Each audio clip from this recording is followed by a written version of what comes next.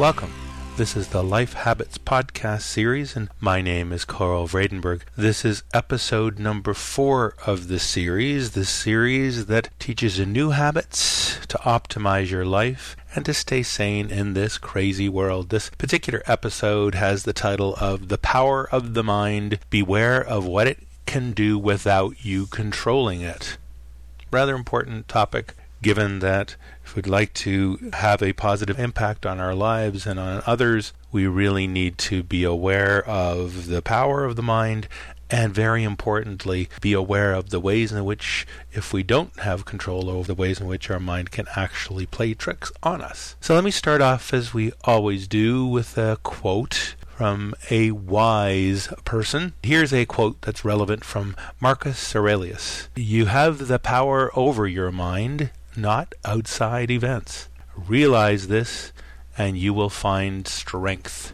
Power of the mind. Let's talk a little about some examples that illustrate the power of the mind. Let me just give you a few to convince you that our minds actually have amazing power over ourselves. And the first example that I'll give you is the placebo. Placebo, as you may know, is essentially regularly called a sugar pill that is required in any drug trial, that the organizations that need to test the effectiveness of drugs need to use a control group that gets essentially a non-treatment or a sugar pill. What's really quite surprising is that the placebo effect, which, like I say, the thing that somebody gets when they're in the placebo group is typically nothing, or essentially they believe that they're getting something, but the thing that they're getting actually has no specific effect, like, for example, a sugar pill. But what's interesting is looking at the results of the power of the therapeutic effect for many people that are in the control group that gets the placebo.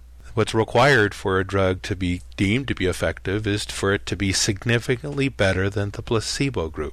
But what's also interesting, though, is that that's often tough because the placebo itself has a strong effect. And there's a whole literature on trying to understand how placebo effects work. Actually, not as much research as there should be, in my view, because of the power of this effect. What's interesting is that the effect is there at all, and that you could get a 20-30% effective treatment for everything from pain reduction to better sleep to any number of ailments that need to be addressed with some sorts of treatment. The placebo tends to have a rather powerful effect. Now, how does that work? It's essentially the power of the mind.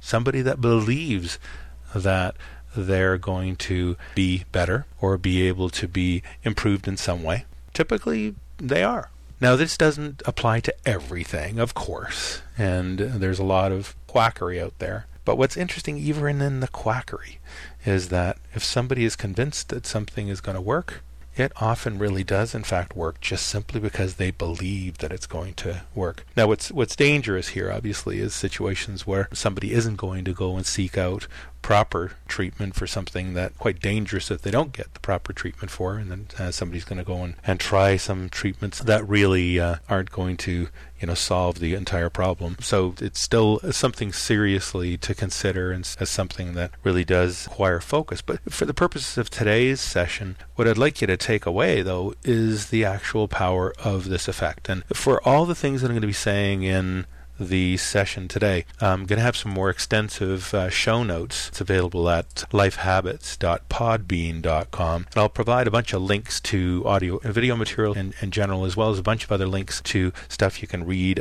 more about on these topics. But I'll just give you the examples here. So the thing that I'd like you to take away from the so-called placebo effect is that simply believing that we're going to be changed in some way has a amazingly powerful effect on that very thing that we want to improve, and that it has been shown and proven quite dramatically in many studies of drug effects, for example, that placebo effect is a very strong and persistent one, and the power that it has is purely the power of the mind. The other thing that I would point you to is there's a a lot of work on reconstructed memories. Elizabeth Loftus has done a lot of research in this area with things initially like eyewitness testimony, and that everybody believes that they recall correctly whatever happened to them before. And most people believe that what they recall is a veridical replaying of the movie in their head of what actually happened in the past. And Loftus and others' research demonstrates quite powerfully that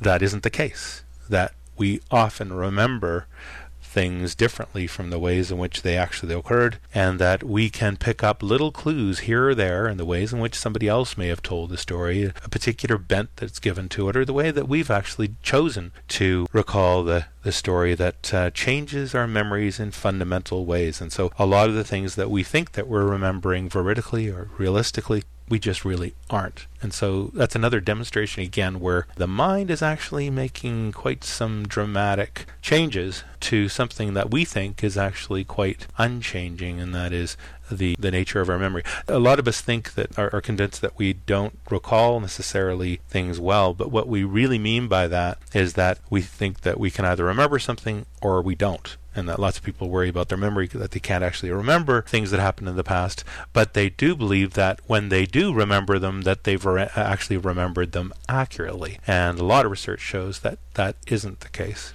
Another one that I would suggest is Richard Dawkins' work on religious belief, and that a lot of the ideas that we have and that we glean from our early upbringing in terms of religion and other things like that, strong beliefs, are pretty deeply held, and it's extremely difficult for people to change those beliefs, even if they were to be shown, evidence or argument in different directions. Again, not to go into that here, but just as an illustration that there's a really, really powerful effect going on here, and it is essentially the power of the mind. The last example I'll give you is one that Malcolm Gladwell talks about in his book Blink, and I'd highly recommend that book to you to read, because it has a lot of examples of these kinds of situations as well. But he talks about this one instance that I also include a link to, a audio replay of an address that he gave the conference South by Southwest on the book, and he talks about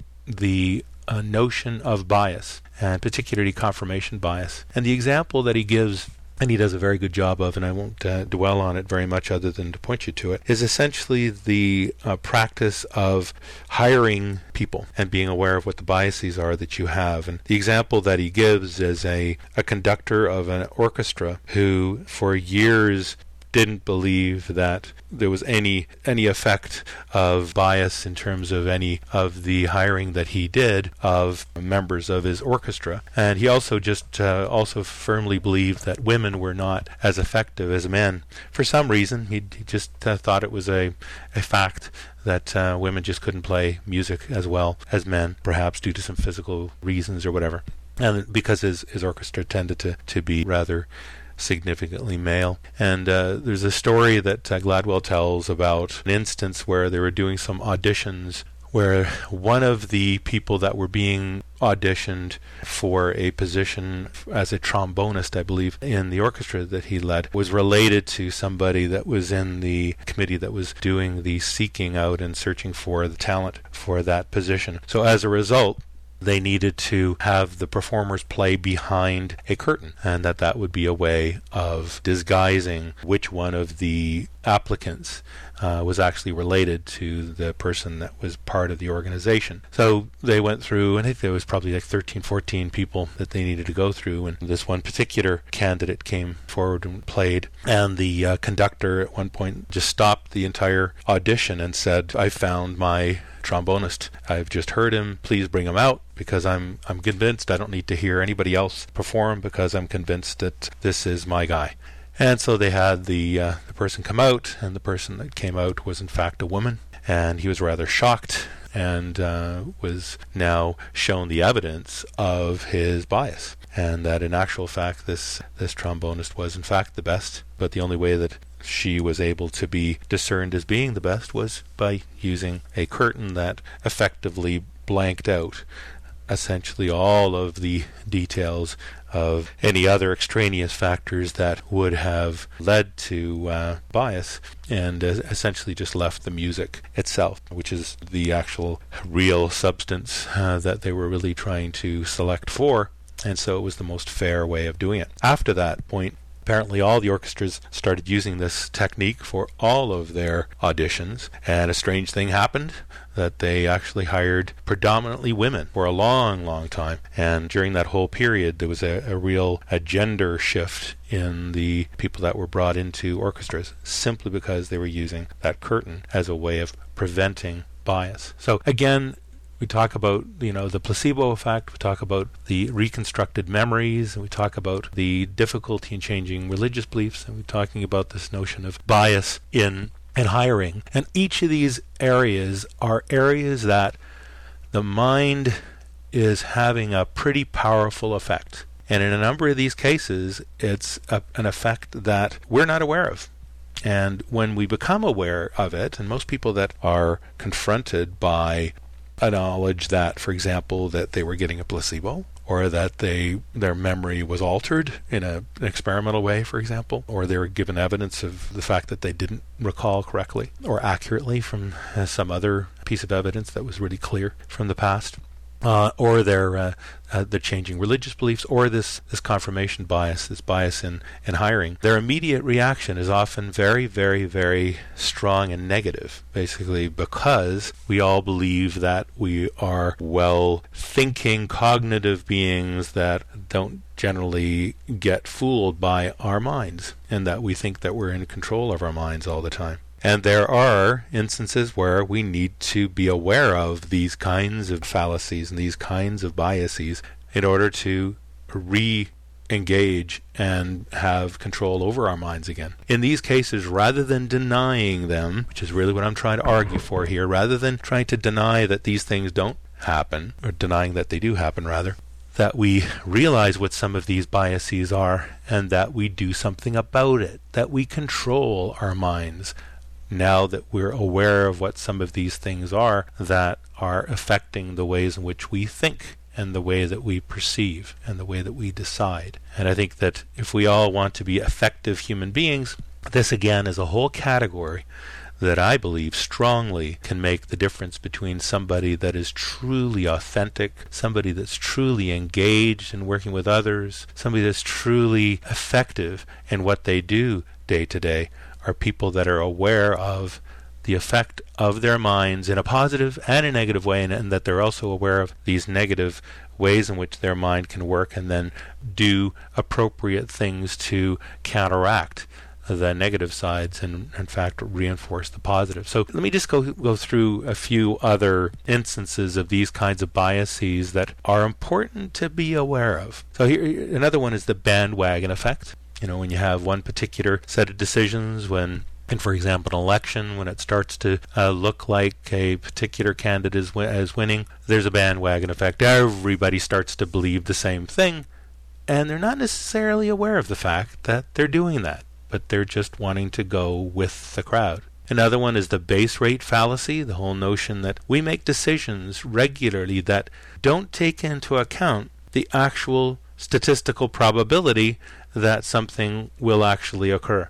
So we're likely going to go on the basis of what actually is a perception to us, as opposed to what would really make sense in the situation that we're confronted with. Another one is the illusion of control bias, or it's also called the gambler's fallacy. And this is this notion that assuming that there's going to be some probability, this is sort of the flip side of being aware of probabilities. Here we think there's actually control over probabilities, that if you flip a coin and you get 3 heads in a row, you're convinced that the next one's gotta be tails, because there's an expectation that a particular instance of let's say a coin toss, that it somehow needs to be balancing out. They're bound to have a cash out, an actual payout on a particular turn, simply because it's due. Well, no. if there's a 50-50 probability, there's a 50-50 probability every single time, and there's no sense expecting that something is bound to happen this time around. That's really that gambler's fallacy. Another fallacy is the planning fallacy, is that we typically think that things that we're going to have to do will actually take a whole lot less time than they generally do. So when people estimate how long something takes, they always say that it won't take quite as long as in actual fact it does. And so, we'll talk a little bit about some of the effect of some of these things. The other one is the halo effect, that once somebody really impresses us, then they can do no wrong. It takes a long time to realize, for example, that somebody that's really talented, that has done really, really good things in the past, that if they really screwed up, that halo effect is going to persist, and that you're likely going to overlook a particular event that happened. It was an instance where they really were screwing up, but you wouldn't actually notice it because you've got the halo effect happening. And then there's a bunch of these effects or biases that all have to do with groups, in-groups and out-groups. There's this interesting effect called the in-group bias, which means that we tend to be more positive about our own group that we're in. And we generally, for example, if something were to happen, we're more, like in a game, let's say, you're more likely going to be supportive of the group that you're part of, and that they do no wrong, and that the out group must have done it. It's the other group that's in the wrong. We get a sports match, for example, if there's a referee makes a call, we're often really, really, really surprised that our team may have done anything wrong. It's always got to be the other team, and there's this really strong effect in watching in-group, out-group biases when there's that kind of adjudication of matches going on. There's also a notion of the out-group homogeneity bias, that we also typically consider the out-group people that aren't like us are kind of all the same. This happens a lot in racial biases as well. Another one is groupthink, and this is one that's often around the work setting too, that we start talking down a particular path and nobody comes up with any dissenting views or alternate views, and often it starts by sort of an executive or a leader expressing some view, and then another person supporting it, another person supporting it again, and there's this notion of a whole direction that there aren't any contrary views expressed, and nobody is disturbing the direction of the thinking in the group, and that can tend to lead to some really bizarre outcomes and decisions, and other people look at it later and say, how did they possibly come up with that kind of outcome? It's because that whole group, just by working with themselves and not having any other kind of perspective outside the group coming in, tend to get focused and think myopically.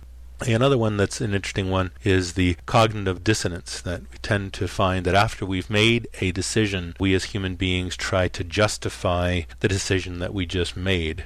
So if we had two products and we wanted to decide between the two of them which one we would like to purchase, even if it's 50-50 before you make the purchase, after you make the purchase, and this goes the same for if you're hiring people, for example, after you've made the decision, we tend to reduce the dissonance by trying to reinforce that we made the right decision, and then overinflate typically the attributes of the choice that we made. So let's say the product that we purchased, this one is really, really good, and you try to look for other evidence to support that this one is really better than the other one, etc. And so we work really hard at trying to justify the decisions that we've made, and that also can lead us to being not as effective as well.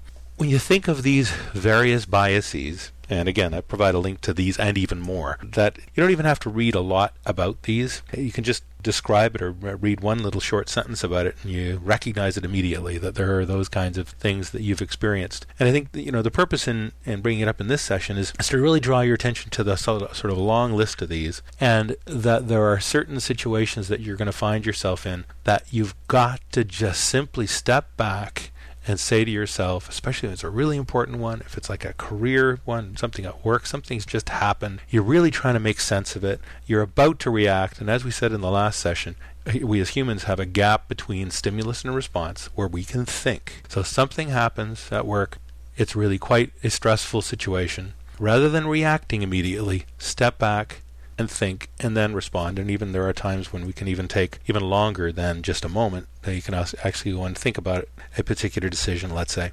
And what I'm suggesting that we do here when we do that gap in thinking is to think seriously about the possibility that you yourself may be perceiving the situation incorrectly, that you may well be exhibiting one of these biases, experiencing these fallacies, or having, one of these effects that affect the ways in which we perceive the situation and the way that we think about it. And so if you think of yourself in the work setting, for example, in terms of hiring, I think that's a really powerful story that Malcolm Gladwell talks about in terms of the curtain effect in hiring. The equivalent of that, wherever you can do that kind of a thing, I'm not saying that in particular, but really trying to make a level playing field for hiring, I think is really, really valuable. If you really want to get the best talent, the best thing to do is really try to prevent you from being biased. And I've hired many people over the years, and you really got to work hard at not letting even subtle biases affect your decisions. And so I think while you can go crazy about doing these things in particular ways, I think half or more than half the battle is just realizing and really sitting back and thinking about what biases you may have. If you know what the bias is, you can do something about it. And I'm not sure you need to necessarily even go to all kinds of lengths to put up curtains and all the rest of it. I think if you're aware of the fact that you are not completely fair all the time, and that you are influenced by certain kinds of things, you can then make better decisions. You can be aware of what those situations are. The same thing, if you're thinking of working at work in terms of projects, be aware of things like the planning fallacy of how much time it's going to take. Working with groups, and this is the case for a work setting as well as a parent, or working with sports teams and the like. You really have a lot of biases that are around working in groups. The whole notion of in-group, out-group, some of the time you can actually use that to your benefit if you really want to strengthen a team in terms of team morale. Can create a really good enemy to the team by really making a competitive situation, because it tends to gel the team. But you got to realize you're also doing some challenging things and changing the nature of the relationships, and so you have to be aware of what you're doing. But it's particularly the case that you need to be cognizant of what actually is going on in those situations in terms of the ways in which people think. So people think that there's a bunch of studies that were done in social psychology that reinforced in really strong ways these effects of in-group versus out-group. And there's huge implications of all of this as well. And so rather than going into all of that, I'll just point to the fact that if you'd like to learn more about these kinds of things, I've got some more links in the show notes to this as well. But my takeaway message for all of these, especially the ones having to do with groups, be aware of what's going on. Even if you choose to still watch your sports games in the way that you do now and argue that the ref is always on the other team's side, you might still choose to act that way. But when it really comes down to it, and you have a situation, for example, as a parent, where you're going to go, off the handle and trying to argue with a ref, step back, realize you're probably biased. You're probably not seeing the situation clearly. You're probably experiencing one of these situations where your mind has perceived the situation sort of incorrectly. And if you really do realize that, and you really want to be a good parent, then you might actually want to make that a learning situation and actually illustrate it. And there's some good ways you can do that as well, by just going out to any game and choosing either side randomly, and then start to cheer for that team. And if you really start to get into it, you're going to start to see your perception of what actually is going on in terms of fairness as being very different. It's a very powerful effect, particularly with regard to groups of people.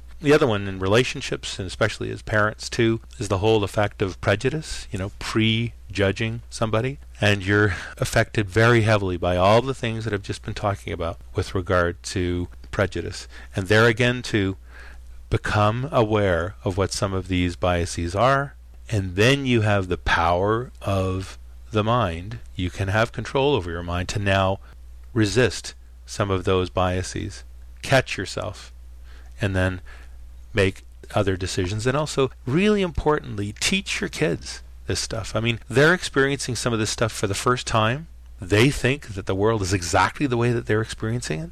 Whereas many of the things that I've just been talking about in this show are all about ways in which they aren't actually perceiving the world as it is. And I think it's the role of the parent to also teach your kids the ways in which they see things aren't necessarily the veridical way that they actually happen in the world, and that they too can be that much more effective if they were to stand back, take a pause, and realize the ways in which they are actually perceiving things differently, and then turn that around as well. There are many situations with regard to kids and the relationships they have with others. So and so wronged them in some way, and then you can step back and honestly look at the situation and say, well, I think you're only at this moment seeing all of the negative sides of this friend of yours, and that realistically, when you think about it, here's all the other positive things that you've been experiencing, and I think that you too haven't necessarily been that fair. It's really going through that kind of analysis that I think is a very effective one as well. So, as we always do when we go through a bunch of material like this, and there's a fair bit that I've gone through in this particular session, I'd like to suggest that you go to lifehabits.podbean.com for the show notes. You can also provide more feedback there, or send an email to lifehabits@gmail.com. And then my suggestion really is, for the next week, don't try to cover all of the stuff we've been talking about here. Take one or two things that we've been talking about. Pay attention to it for this week. Think about the ways in which you may be misperceiving, the ways in which you may be biased in some of the things that you're dealing with in your life in the next week. Step back, do the gap between the stimulus and response, and think of an alternate way of reacting in the situation, realizing that you may have not perceive the situation absolutely correctly. I think if we do that over time, and in many, many situations, we will regain and have strong control over our minds, because we're aware of the ways in which, if we don't have that focus, our minds will be controlling us. So with that, I hope that is a set of things that you can think about, habits that you can develop, that you can be even more effective in life. And so give it a try this week, and we'll talk to you all again next week. Bye for now.